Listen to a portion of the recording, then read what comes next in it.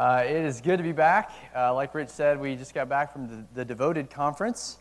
And I was just talking with Pastor Brian this week about conferences and those kinds of things. And it was just, I was super thankful for the conference. We had a great time, a good time to be together. It's like an injection into our times together, you know. But it's no replacement for just week in, week out, body life in the church, preaching here. And it's just, you know, I come back, get back in the groove, and it's just like, man, this is where it's at. So I'm glad to be back and had a sweet time at the conference, but thrilled to be back with you guys. And tonight, we are back in our study of 1 John. So if you would, please turn in your Bibles to 1 John.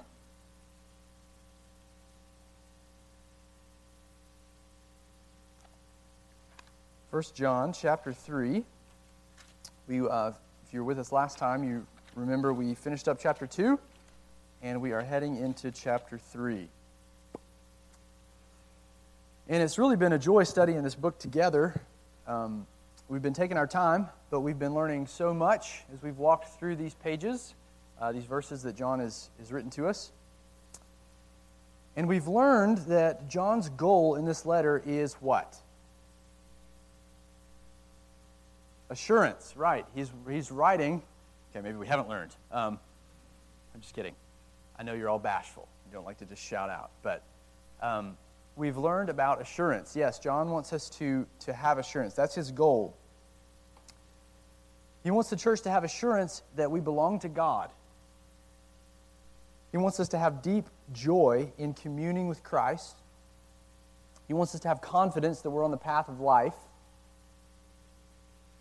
He wants to build our discernment to help us distinguish between what's true and false so that we're not led astray. And that's really John's purpose in writing. And he's writing these things because the church that he penned this letter to was a church in crisis. We've seen that. There's a lot of false teaching floating around from people who profess to be Christians in this day. And the false teachers, or like John calls them, the antichrists, had even come from their own church. So that kind of ups the ante a little bit. Even though they claimed to have this true knowledge of God, these teachers, they were twisting the truth about Jesus. They were minimizing their own sin. And instead of being content to live like Christ in opposition to the world, they loved the world. They loved the favor that they received from the world. And they were living for the world, and they were enticing others to follow suit, saying, hey, you can be a Christian and still indulge in sin. They seemed religious on the surface, but they weren't sacrificially loving other people. They were greedy. They were hoarding their possessions. They loved their possessions too much to share them with people that were actually in need. And most of all, they were undermining the teaching of the Apostle John. So, John picks up his pen and he writes to this church under these pressures, and pressures that are very similar to the pressures that we're facing today, right? We too are in the final hour, just like these believers were. And we need help navigating the Christian life amidst a lot of confusion in our day in evangelicalism. So John writes for assurance, to assure us in the gospel, to remind us of what Christ has done for us, and to equip us, really, to navigate this treacherous journey of discipleship that we're on. And it's treacherous because we are still God has saved us and left us in a world that is in opposition to us. And last time we said that this second half of the letter really starts here halfway down in chapter 2. The second half in chapter 2 all the way through the end of the letter is really the second half of the letter. And in that half, John's essentially laying out this field guide for us. So you can think of it like some instructions to kind of navigate this journey. Right? It's a field guide for navigating a deceptive and alluring world that we're in. And this guide will equip us not just to avoid the traps and the cliffs or whatever that are around us that we may not see, but it will also equip us to flourish along that path, to live lives that are fruitful for the glory of Christ, joyful, full of reward and meaning. So, he does this in the back half, again, just by review, by giving us a few instructions. And that really starts in verse 15 in chapter 2. So do you remember what he's told us up to this point? As far as commands? The first one in verse 15 is, Do not love the world. Yeah, do not love the world. That's where he launches from. That was his first really bit of instruction in this field guide. John doesn't want us to invest in a deceptive system, the world. He doesn't want us to invest in a world that's set against God. He doesn't want us to be enamored with sin and idolatry. That's kind of the idea, to love the world. There's lots of reasons for that, but the one he gives is, he says the world's not going to last. It's not lasting. It's passing away, he says. Instead, he wants us living for the Father, for the coming world that's going to last. He wants us doing the will of God for what's real, true, and lasting. So don't love the world. Then his second instruction comes all the way down in verse 24, where he tells us to let what we've heard abide in us. Do you see that down in verse 24? That's the next command. Let what we've heard abide in us. In other words, he's telling us not to forsake truth. Don't forsake the truth. What the apostles taught. Let what you've heard abide, remain in you. And we have that truth in the documents in our Bibles, don't we? John knows that the only way that we're going to be able to navigate this deceptive world, the only way we're going to be able to get through the deception that's coming from these antichrists, is to know the truth and continue growing in it.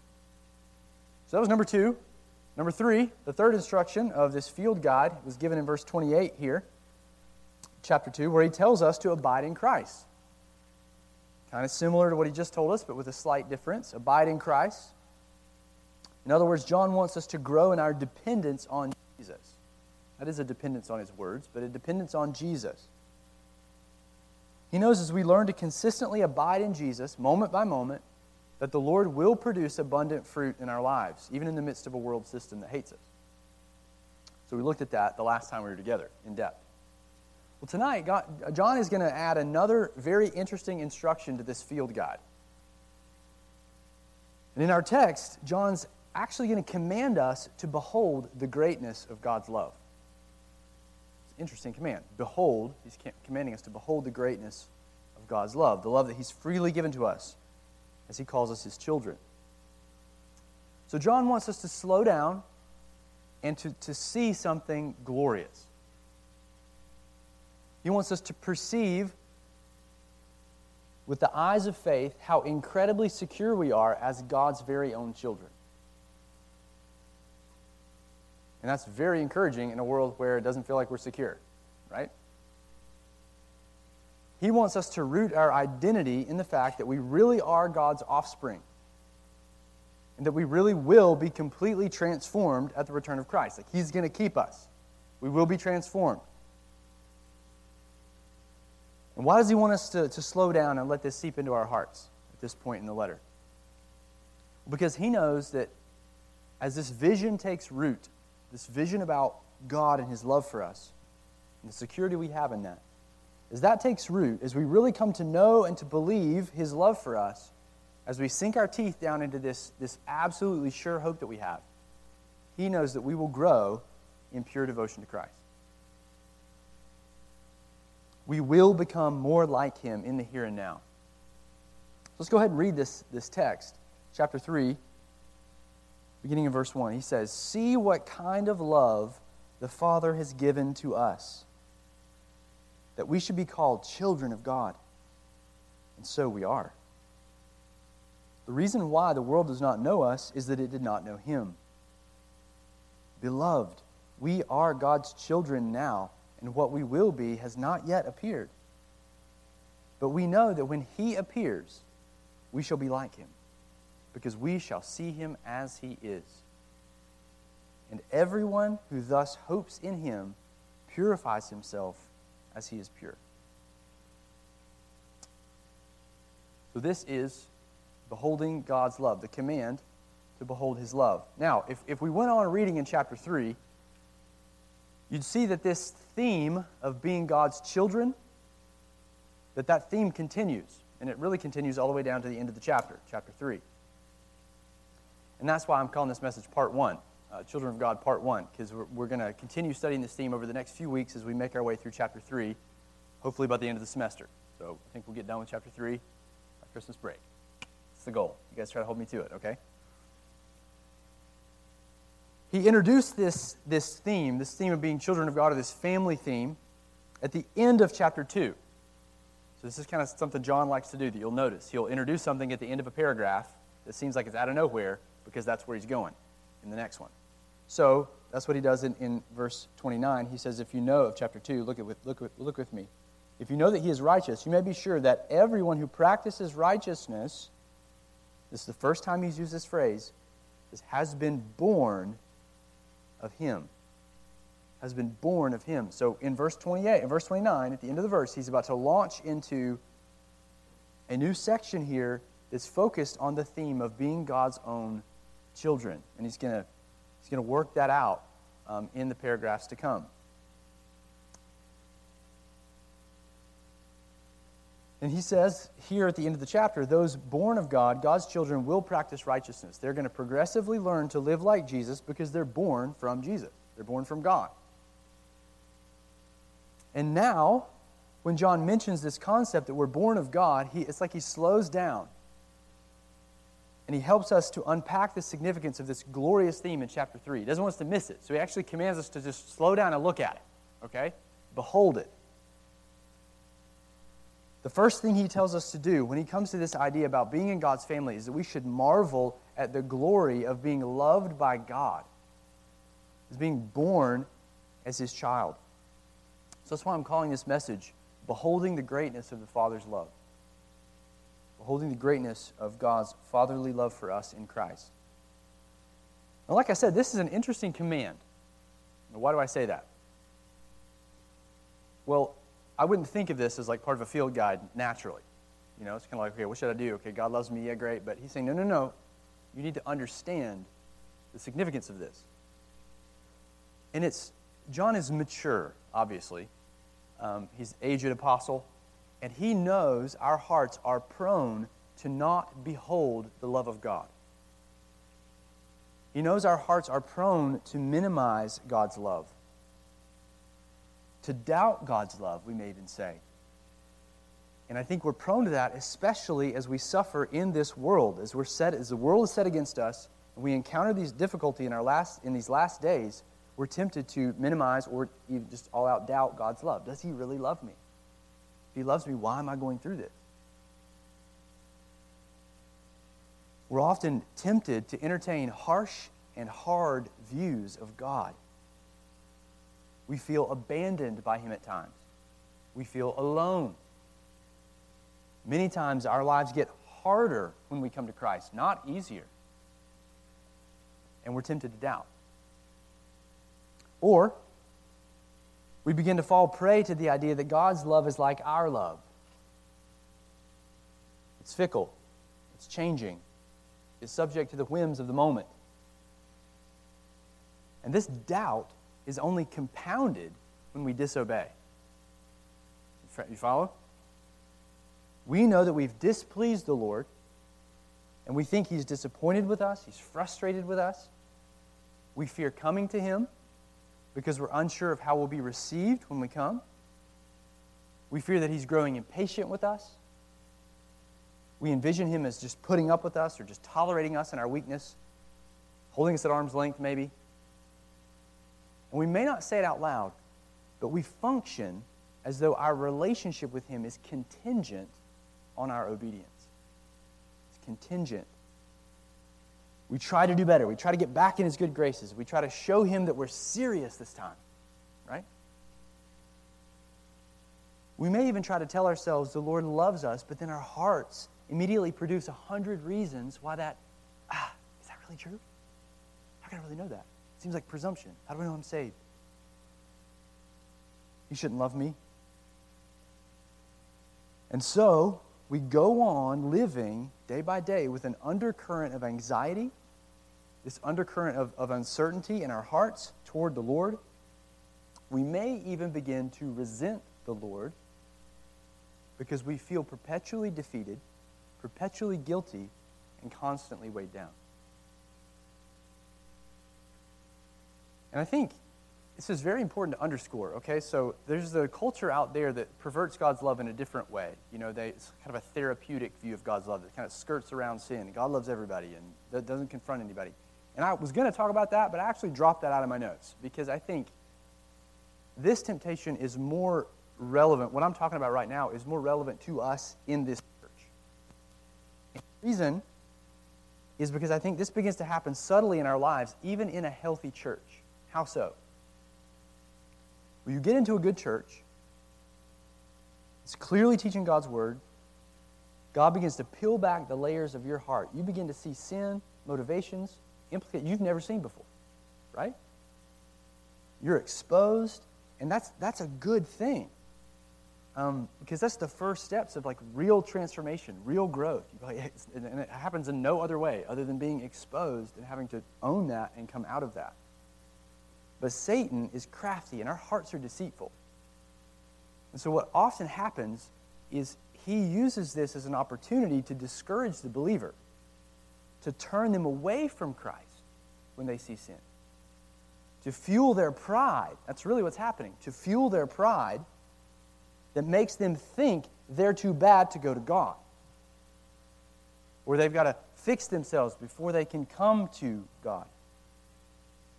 And so even in a good church, we can often fall prey to doubting God's love, to doubting the love that He has for us, or to minimizing it, to not see the intensity of it for us. Or to say it in John's language, to neglect the glorious truth that God loves us, to not behold it. So if you resonate with that at some level, and I'm sure we all do at different levels, don't be utterly discouraged. Like if what I've just described is you. An old Puritan pastor by the name of John Owen faced these same doubts in himself and in the people that he shepherded. And he wrote a book called Communion with the Triune God. It is excellent, even if you just read the first 40 pages of it. It is worth its weight in those first 40 pages, okay? So, communion with the Triune God. And listen to what he said on this issue. He said, "Few can carry up in their hearts and minds to this height by faith as to rest their souls in the love of the Father." Did you hear that? Few can do this, can carry up in their hearts and their minds to this height by faith to rest their souls in the love of the Father. They live below it in the troublesome region of hopes and fears, storms and clouds. But all here, talking about that higher plane, all here is serene and quiet, living in the love of God. But how to attain to this pitch, to this height, they know not. This is the will of God, that He may always be seen as benign, kind, tender, loving, and unchangeable therein. And that peculiarly as the Father, as the great fountain and spring of all gracious communications and fruits of love.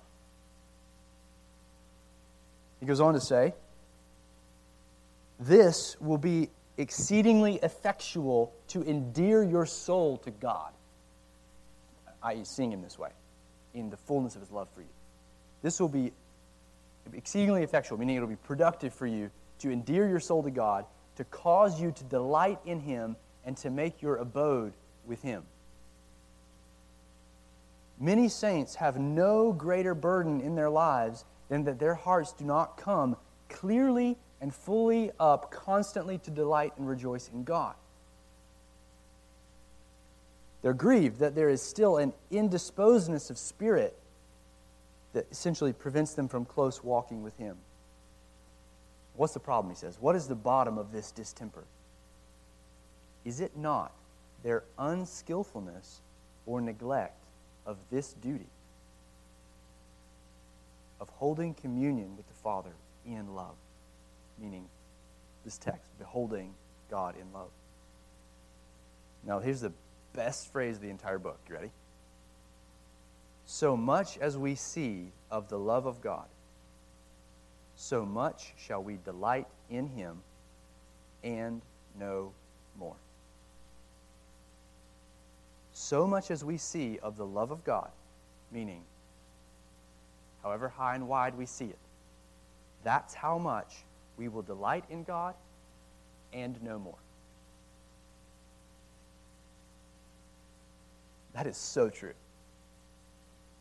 So in one way, this is, you hate to rank the commands in this letter, but this is one of the more foundational commands. And I think if John were here, he would agree with me. I would be agreeing with John. We put it the other way around. That's better. All right? John Owen received this insight from studying passages like the one we're going to study tonight from the Apostle John. The Apostle knows that we constantly and daily need a fresh biblical vision of God and His love for us, that we need to behold it and to receive it afresh in faith. John the Apostle, he also learned this lesson. Later in the letter, this old wise apostle says this. He says in chapter 5, verse 16, "So we have come to know and to believe the love that God has for us." So we've come to know and to believe the love that God has for us. Chapter 5, verse 16. John is rested in the fact that God loves him. He loves him in Christ, that he is dearly loved. This was his identity. In his gospel, what does he call himself? Remember? John refers to himself, right, as the disciple whom Jesus loved. And I think we're tempted to hear that and be like, what? Like, what the other 11? You love them? But that's not the point. His point was to not even, to just point away from himself. The only thing he wants people to know about him is he's loved. He's loved by Christ. This has seeped down into his identity. It's not a boast. And John wants each of us to know this bottomless joy. To think of ourselves as the disciple whom Jesus loved. All the apostles taught in these terms. It's not just John. I think of Paul. He defines himself as, he says, "This life I now live, I live by faith, the Son of God, who loved me and gave himself for me." So loved by God. The church is called beloved, beloved, beloved, beloved, all throughout the New Testament. This is a bottomless joy for us. It's a rock of refuge that we are loved by God.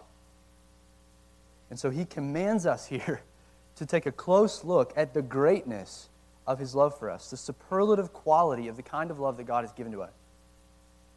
And now in the rest of our passage, John's going to tell us why this love is so great. And he's just scratching the surface, okay? But this is why this love is so great. So we're going to look at 4 glorious realities about God's love. 4 glorious realities. He's going to urge us to receive these realities about God's love. To behold them is his language, but that's the language of faith. See it and receive it, right? Behold God's love, because he knows that it'll be transformative for us. And on the negative, he knows that we're tempted in all manners to doubt. All right? So number 1, what does he say? He says it's a love that's freely fixed upon us. This first glorious reality that he sort of says in passing is it's a love that's freely fixed. It's given to us, is his language. In verse 1, he says, "See," or behold, what kind of love the Father has given to us. The Father's given to us. So the very first thing that John says about God's love is that the Father has given it to us. So you're thinking, okay, how'd you get that? The love is freely fixed upon us. Well, he could have just said, "Behold, God loves you." Right? But he doesn't say it that way. He says, "Behold, the quality of love that God has given to you." So he's bestowed it. He emphasizes that God has given his love, or some translations say he's bestowed it upon us. The point is that God has freely fixed his love upon us. He's given it to us, and it remains upon us. It's his gracious gift. And when God sets his eternal affections on someone, it cannot be undone. When he pledges his love, when he promises that it will endure, he will not fail in his promises. In his gospel, it says Jesus loved them to the end. And I think it was just freighted with just eternal significance. He loved them all the way to the end. When they forsook him, he continued to love. He laid his life down for them. God won't fail when he gives his love away. The same Puritan pastor, John Owen, he wrote like that entire book about this issue. And one of the first things he argues in the book is that we have to realize God's love for us does not change. It doesn't change. He says God's love is equal, constant. It's not capable of being augmented or dimmed. God's love isn't like a dimmer switch in your basement. You can't just, it doesn't wax and wane. It shines like the sun. It doesn't grow to eternity, he says. It doesn't ever diminish. It is an eternal love that had no beginning and that will have no ending. And it can't be heightened by any act of ours. And get this, it can't be lessened by anything in us.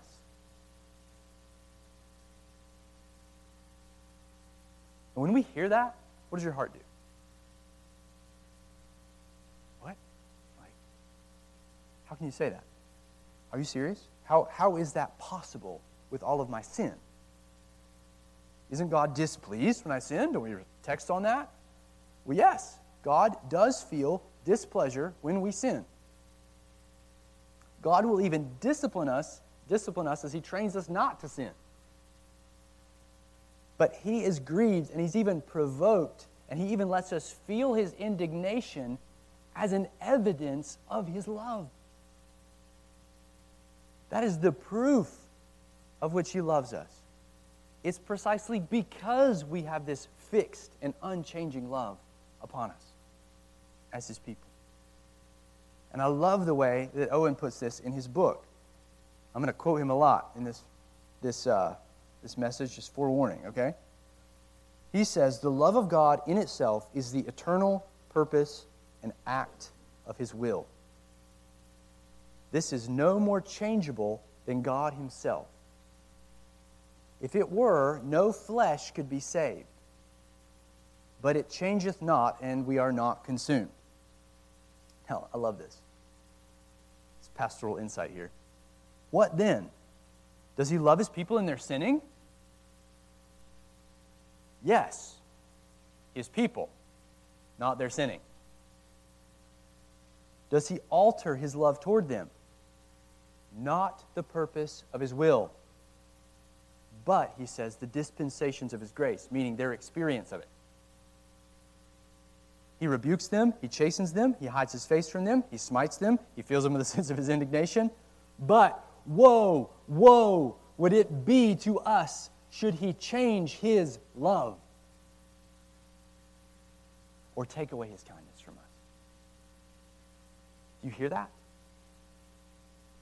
Woe, woe would it be to us should he change in his love or take away his kindness from us. Though, he goes on to say, those very things which seem to be demonstrations of the change of his affections toward us, do as clearly proceed from love as those which seem to be the most genuinely loving. In other words, the chastening and the sweet experiences of his presence are equally his love toward us. And we interpret those as not being loving. But they are equal, John Owen says. Such a great pastoral insight. So another lie that we got to combat as believers on this point is when we don't feel like God loves us. You know what I'm talking about? For whatever the reason. Okay? There can be lots of reasons. But we don't feel it. Even though God's love for us is fixed in Christ, we often have fluctuations of it in our experience. Sometimes we sense his smile and affections. He seems near to us. Other times we feel forsaken. We feel alone. But both are from his hand for our good. You ever think about that? How we feel, both of those experiences are for our good. How so? The first one's obvious, okay? We're enjoying the presence of God, enjoying his love. What about when we feel forsaken?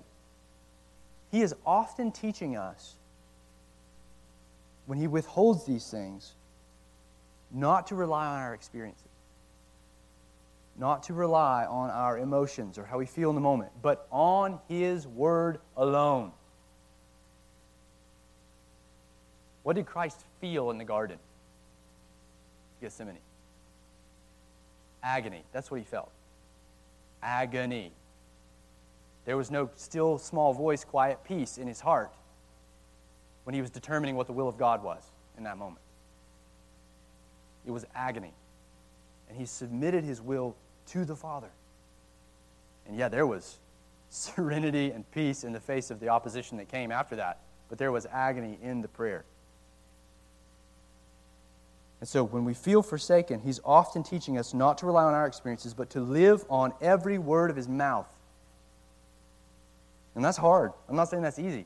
That is a hard thing to go through, especially when you're used to operating off of your emotions. Okay? But that is the best thing God can do for us. It stabilizes us, and it teaches us to depend on His Word.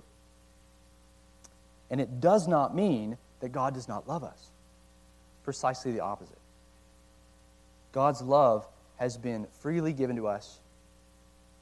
And John looks us in the eye here and helps us to combat this lie of thinking about everything is dependent on our emotions or how we feel. And he tells us that God's love's been fixed on us freely without price, and we've got to behold it with the eyes of faith and not reject the promise because we don't feel it in the moment. All right? So this is so radically important that we understand God's love for us is fixed and unchanging. Why? Well, because this is the very foundation of our communion with God. Like, this is baseline, okay, in our communion with God. In other words, if we don't have this, if we're doubting this, we're not going to commune with God. We run from Him. The child doesn't run to the father who's angry with him. If we believe the lie that God's love for us waxes and wanes as we obey and disobey, then we will never truly love God. Later in this letter, John's going to say that we love God because, the reason we love Him is because He, what? First loved us. Yeah.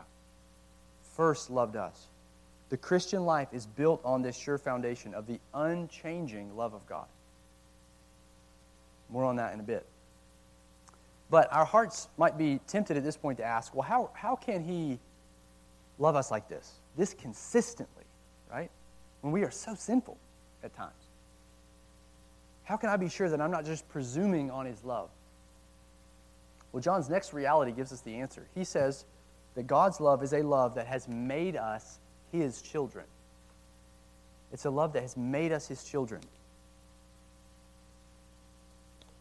So he says, verse 1, "See what kind of love the Father has given to us, that we should be called the children of God." And this is really what he's drawing out in the command. He's saying, look at this love, and here it is. We're children. God's love is radically displayed in the fact that He has called us His children. Now, I don't want you to hear this and not hear the full weight of what John is saying here. When John says the Father has called us children of God, he's not just saying He's sort of given us a new name, like, yeah, now you're children. He's not merely saying that. Calling here goes deeper than that. It's a calling that fundamentally changed our nature. It changed our entire identity. You can think of it as a summons, okay? It's a summons to a new birth, we might say. It's a calling forth into existence. Now, where am I getting that? Well, just so you see, I'm not reading this in here. Look back in verse 29, okay? Right? Remember where we came from at the end of the chapter, chapter 2. At the end of that verse, he says, "Everyone who practices righteousness has been born of Him." Now, the reason we're children now is because we've been born of God. See the connection? The metaphor? So being a child is the summons to a new birth. And then if you look forward in chapter 3 to verse 9, right there John says, "No one born of God makes a practice of sinning because God's seed abides in him." Now, I'm just drawing attention to this. He says something odd, that God's seed abides in us. So he's saying that we're born of God, the fact that we're born of God means that we have God's seed implanted inside of us. So what does that mean? We're going to talk through that in depth next week, which is really sweet, by the way. But in short, I think what it means is we've been brought forth to share in God's own nature. We have the same spiritual DNA. We are of God, in other words, in that we've been born into His spiritual family, and as part of His family, we will inevitably grow to resemble our Father. We're going to end up looking like our divine dad because we have His genes. Kind of crass way of putting it, but that's the point of the imagery here. So when he says he's calling us children here in this verse, back in our verse for tonight, this isn't simply a renaming, and it's not just adoption. As sweet as those metaphors are, being given a new name, being adopted, this is a complete new birth. And this means that our divine Father fiercely and eternally loves the children He has called forth from the womb, that He has fathered of His own initiative. He won't remove His love from His own child. In fact, this is the very way He demonstrates the grandeur of His love by making us, who were not His children, into His children. It shows the depth of it because of what we deserved. So how does this happen? That sounds dramatic, and it is. How did it happen? How do you know if you have experienced this new birth? Well, John gives us the answer back in his gospel. So if you would, just keep your finger here and turn back to John chapter 1.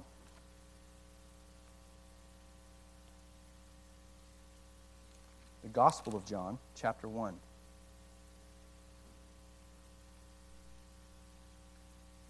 Look with me in verse 9. Talking about Jesus, he says, "The true light, which gives light to everyone, was coming into the world." We're in verse 9. Verse 10, He was in the world, and the world was made through Him, yet the world did not know Him. He came to His own, and His own people did not receive Him, but to all who did receive Him, who believed in His name, He gave the right to become children of God. So, how do you become a child? According to verse 12, you receive Him. You believe in His name. Right? So John says to become a child, you must receive Jesus. You've got to believe in Jesus. You say, okay. Jesus has accomplished absolutely everything you need to be born again. He lived for you. He died for you. He earned your righteousness for you. He is your propitiation, means He bore the wrath of God for you. He's your intercessor. We've looked at those already in 1 John. And God even sent Him because of His great love for the world. John 3:16. To believe in Jesus then means that you've brought Him in. You have availed yourself of Jesus.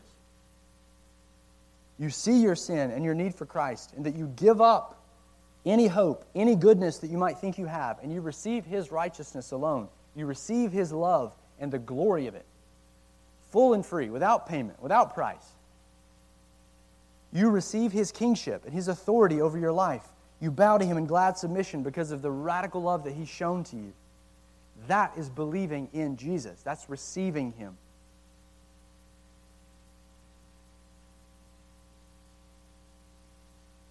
And John says those people have been given the right to become children of God. Another way we could say it is we know that we are God's children because at the human level we have believed in Jesus. Is that fair? See that in verse 12? But this raises another question. Why did you believe in Jesus? John goes on to tell us in the rest of this passage, the next verse. Let's look in verse 13. These people who received Jesus, who believed in His name, He gave the right to become children of God, who were born not of blood, nor of the will of the flesh, nor of the will of man, but of God. In case you missed it, these people who believed were born of God. And by the way, so it's clear, not of man, not of the will of flesh, not of anything else, right? But God. So saying it like he does, John shows that the source of the new birth, the ultimate source of the new birth, is God himself. We weren't brought forth by any kind of will of our own, even though we exercised faith in real time when the gospel came to us. We believed. But we believed by his will. That's why. Now, don't stiff-arm this, because this is where it gets glorious. Think about why this is so securing for John and for us, for those of you who believe. If you have believed in Jesus, even if your faith is weak, that didn't originate with you. Ultimately.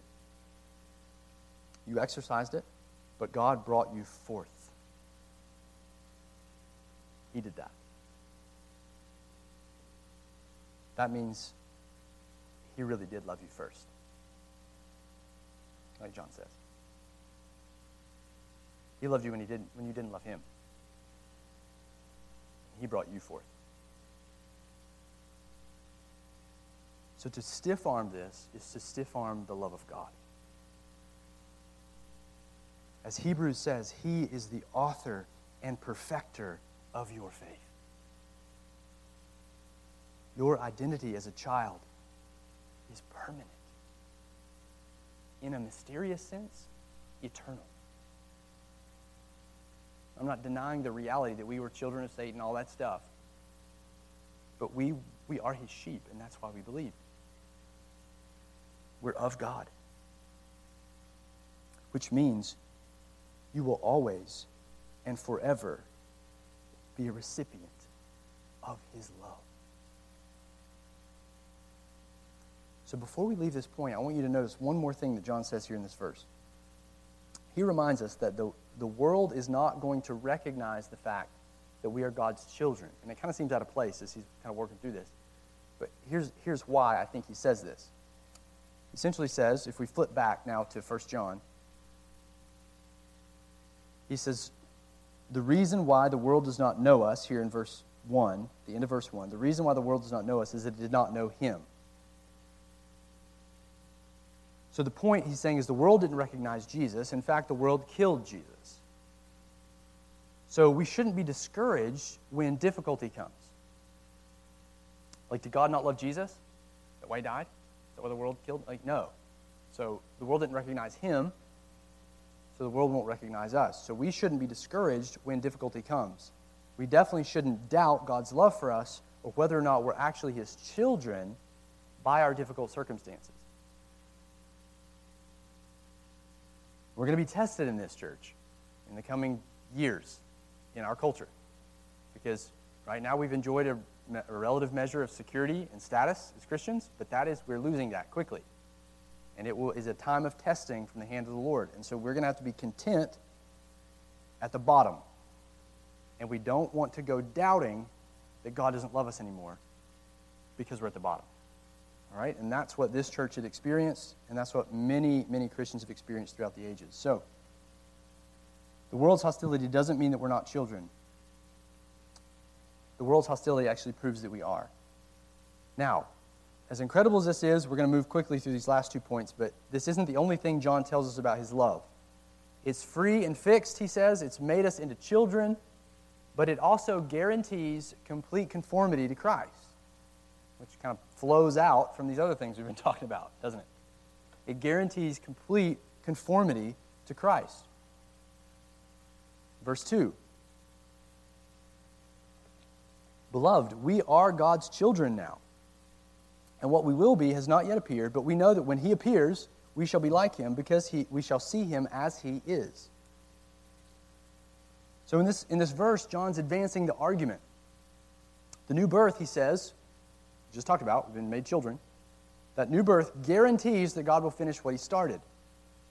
That he will bring us forth to true adulthood, in other words, to the full conformity of Jesus, his son. So John's saying that even though we're children now, the full realization hasn't happened yet. Amen. Right? We all know that. Inwardly, we've been born again. We're being renewed. We're learning to put sin off. We're learning to put righteousness on. But it is a process. And not only is it a process inwardly, but it's outwardly. Our bodies are decaying. So you guys might not feel that yet, but it's coming. All right? Rich feels that more than me, but I still feel it. Okay? Our bodies are decaying. We need resurrection. And we need complete transformation, complete glory. But one day, John says, this reality will arrive. The world may not recognize us now, but it will recognize us then as God's children. So when is this glorious day? It is the day, John says, when he appears. So as you read this section, you'll notice this phrase pops up several times. He uses this phrase 2 more times in the coming verses to talk about Jesus' first appearing, the first coming of Christ and what he accomplished there. But this time he's talking about a future coming, a second coming of Christ. Jesus will appear in glory, and we will see him in all of his resplendent glory. And for God's children, this kind of sight is transformative, John says. We will be radically transformed into new bodies if we're alive when he comes, or raised from the dead and then transformed if we've already died. Paul tells us that. We'll be rewarded for our obedience and given positions of authority based on our faithfulness in this life. Jesus himself said that. We'll enjoy full communion with Christ face to face. We will enjoy complete peace and unity with one another, and we will finally fulfill the dominion purpose for which we were created in the new earth. And this reality, our future transformation, is as sure as the sunrise. Because God's love for us guarantees that future hope. And John says, behold that. So how often do you behold that? How often does this aspect of God's love run through your mind? How often does it motivate you? Does this future hope motivate you on a day-to-day basis? This day will be here before we know it. Don't let it be a marginal thought that passes through your mind on an occasional Sunday when you might hear about the return of Christ. If you don't ever think about this glorious day, then that reveals that you're fixed on the here and now. I'm not saying you got to walk around like gloomy. This point is to accelerate us to joy and obedience and zeal. Now, a full-on life on this side. But this day, the guarantee that you will be delivered and transformed is just one more aspect of God's glorious love for you. So John's saying you got to dwell on that. You got to remind yourself that you're going to be changed very soon. And this new world is going to be here before we know it. And this hope then, everybody who has this hope, John says, it motivates us to be pure. It brings us to our final reality here of God's love. It's a love that motivates us to progressive purity now, right now. It's a love that's motivating for us to be progressively pure.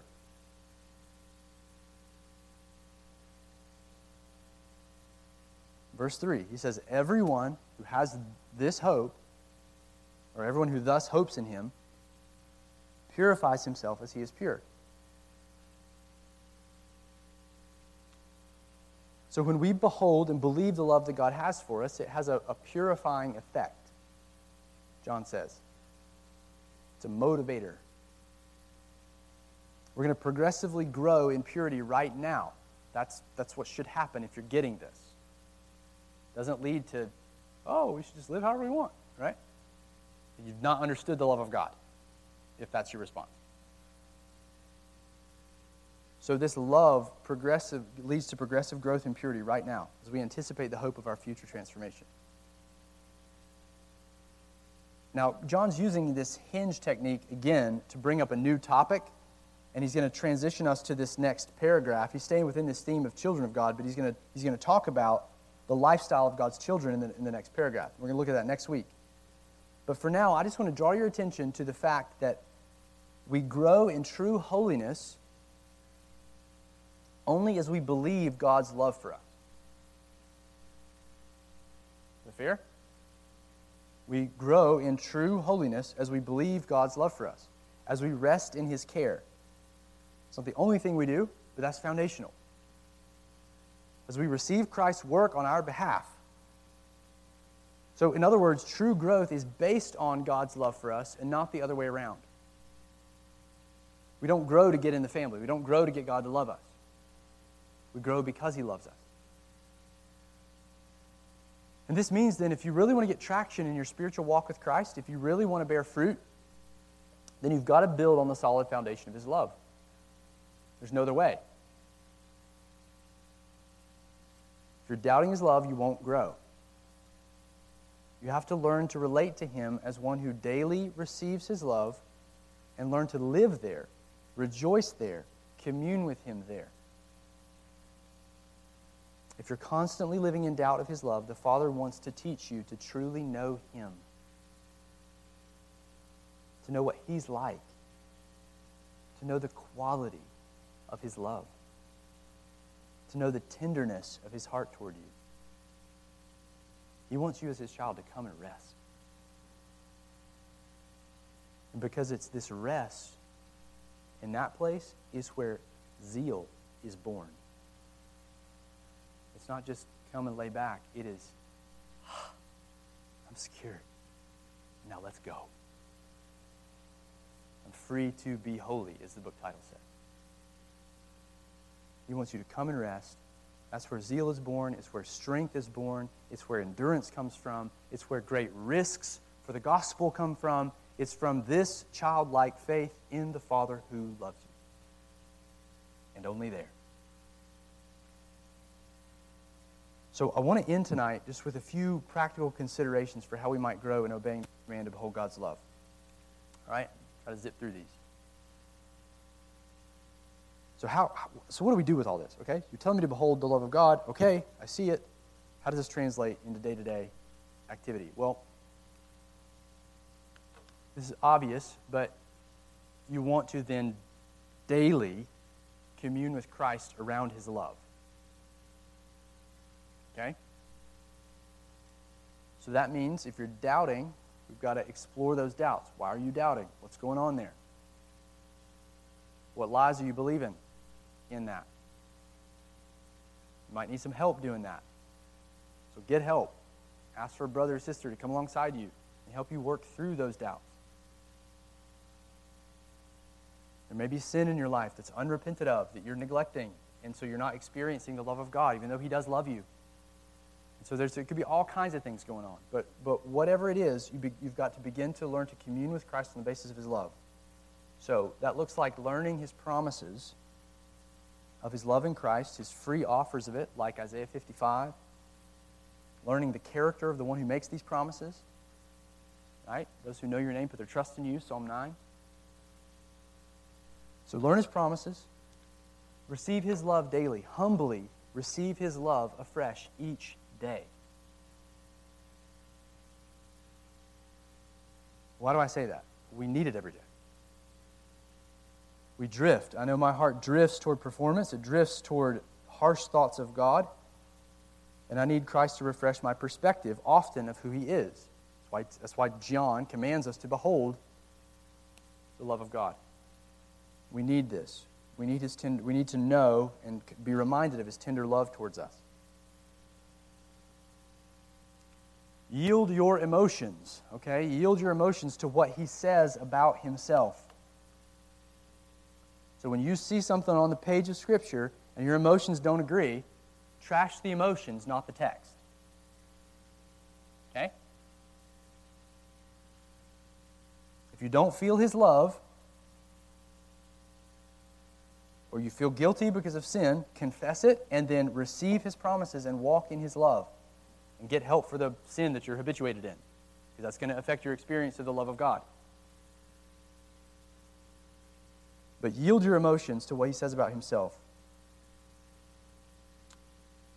And then just practically ask for his help. Ask for him to help you know the love of Christ that surpasses knowledge. That's Paul's prayer in Ephesians 3:19.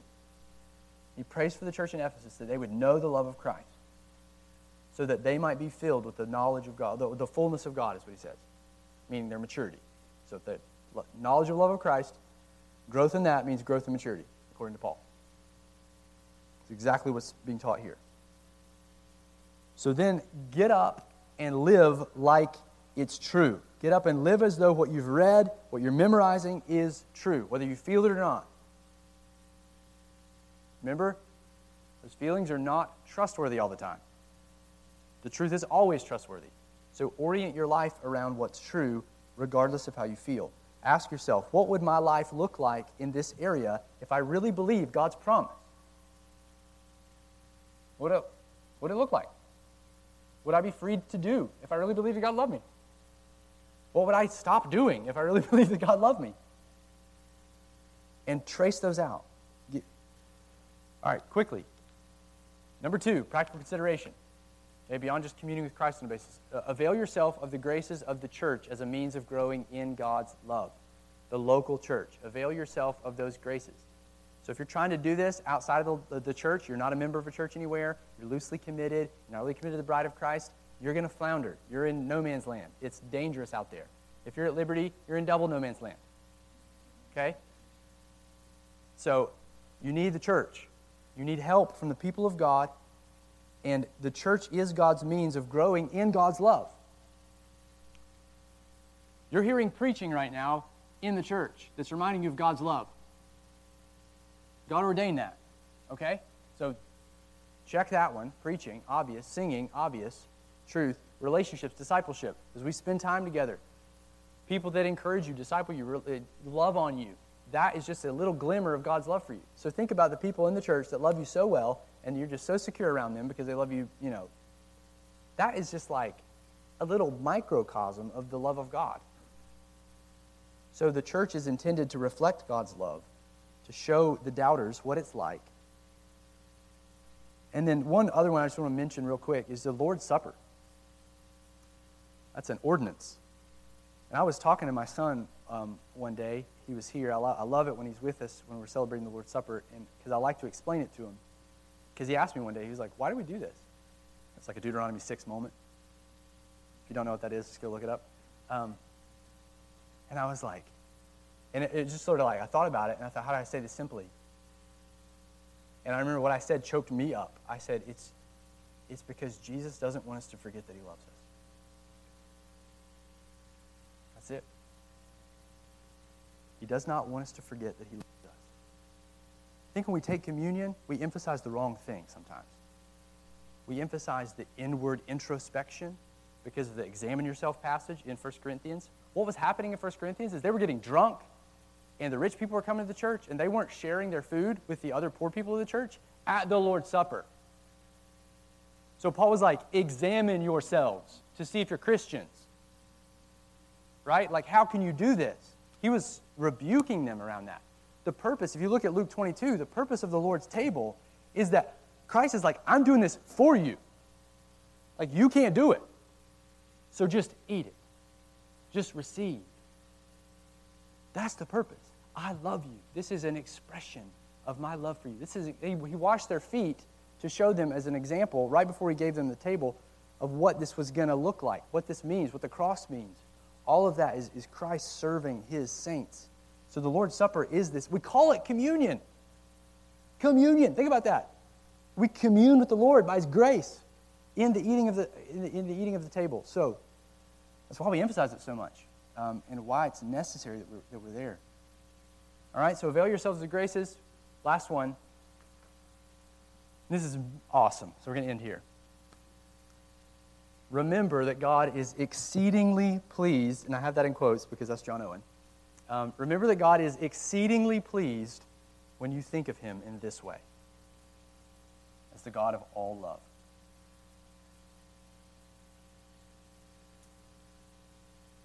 Give me like 2 more minutes, and we're going to be done. Seriously. I'm going to read you these quotes, but it's kind of archaic English, so I have to read it slow so that we can absorb it. All right? Here's some golden pastoral insight from John Owen I want to leave you with. It is exceedingly acceptable unto God that we should thus hold this communion with him in love, that he may be received into our souls as one full of love, tenderness, and kindness toward us.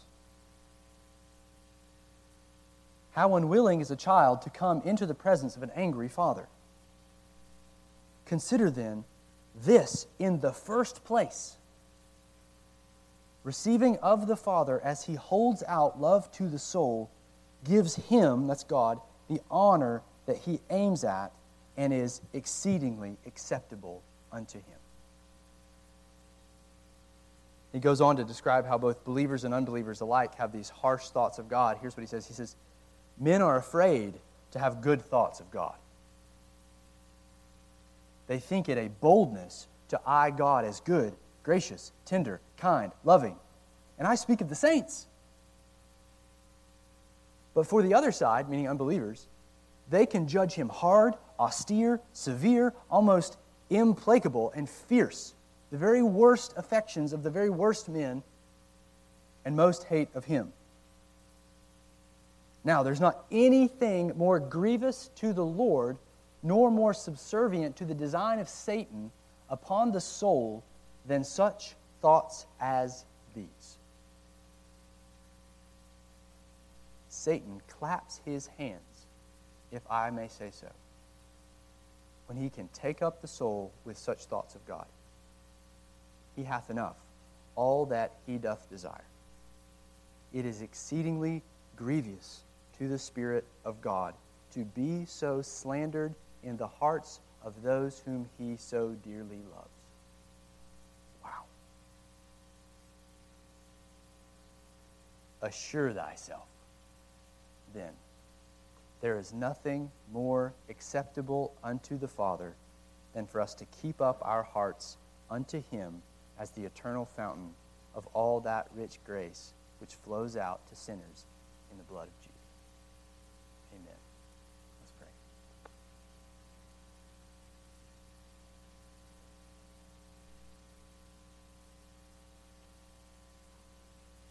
Father, we are profoundly grateful for how you've loved us. Just think about how Paul says that it's unsearchable, it's unplumbable, the depths of your love. And so I pray for all of us tonight that you would help us know the love of Christ that surpasses knowledge, that we would come to know and to believe the love that you have for us, so that we would be filled with the fullness of God, that we would be tremendously fruitful while we're here in these decaying bodies as we wait for the resurrection, that will maximize our eternal reward. We ask it in Christ's name.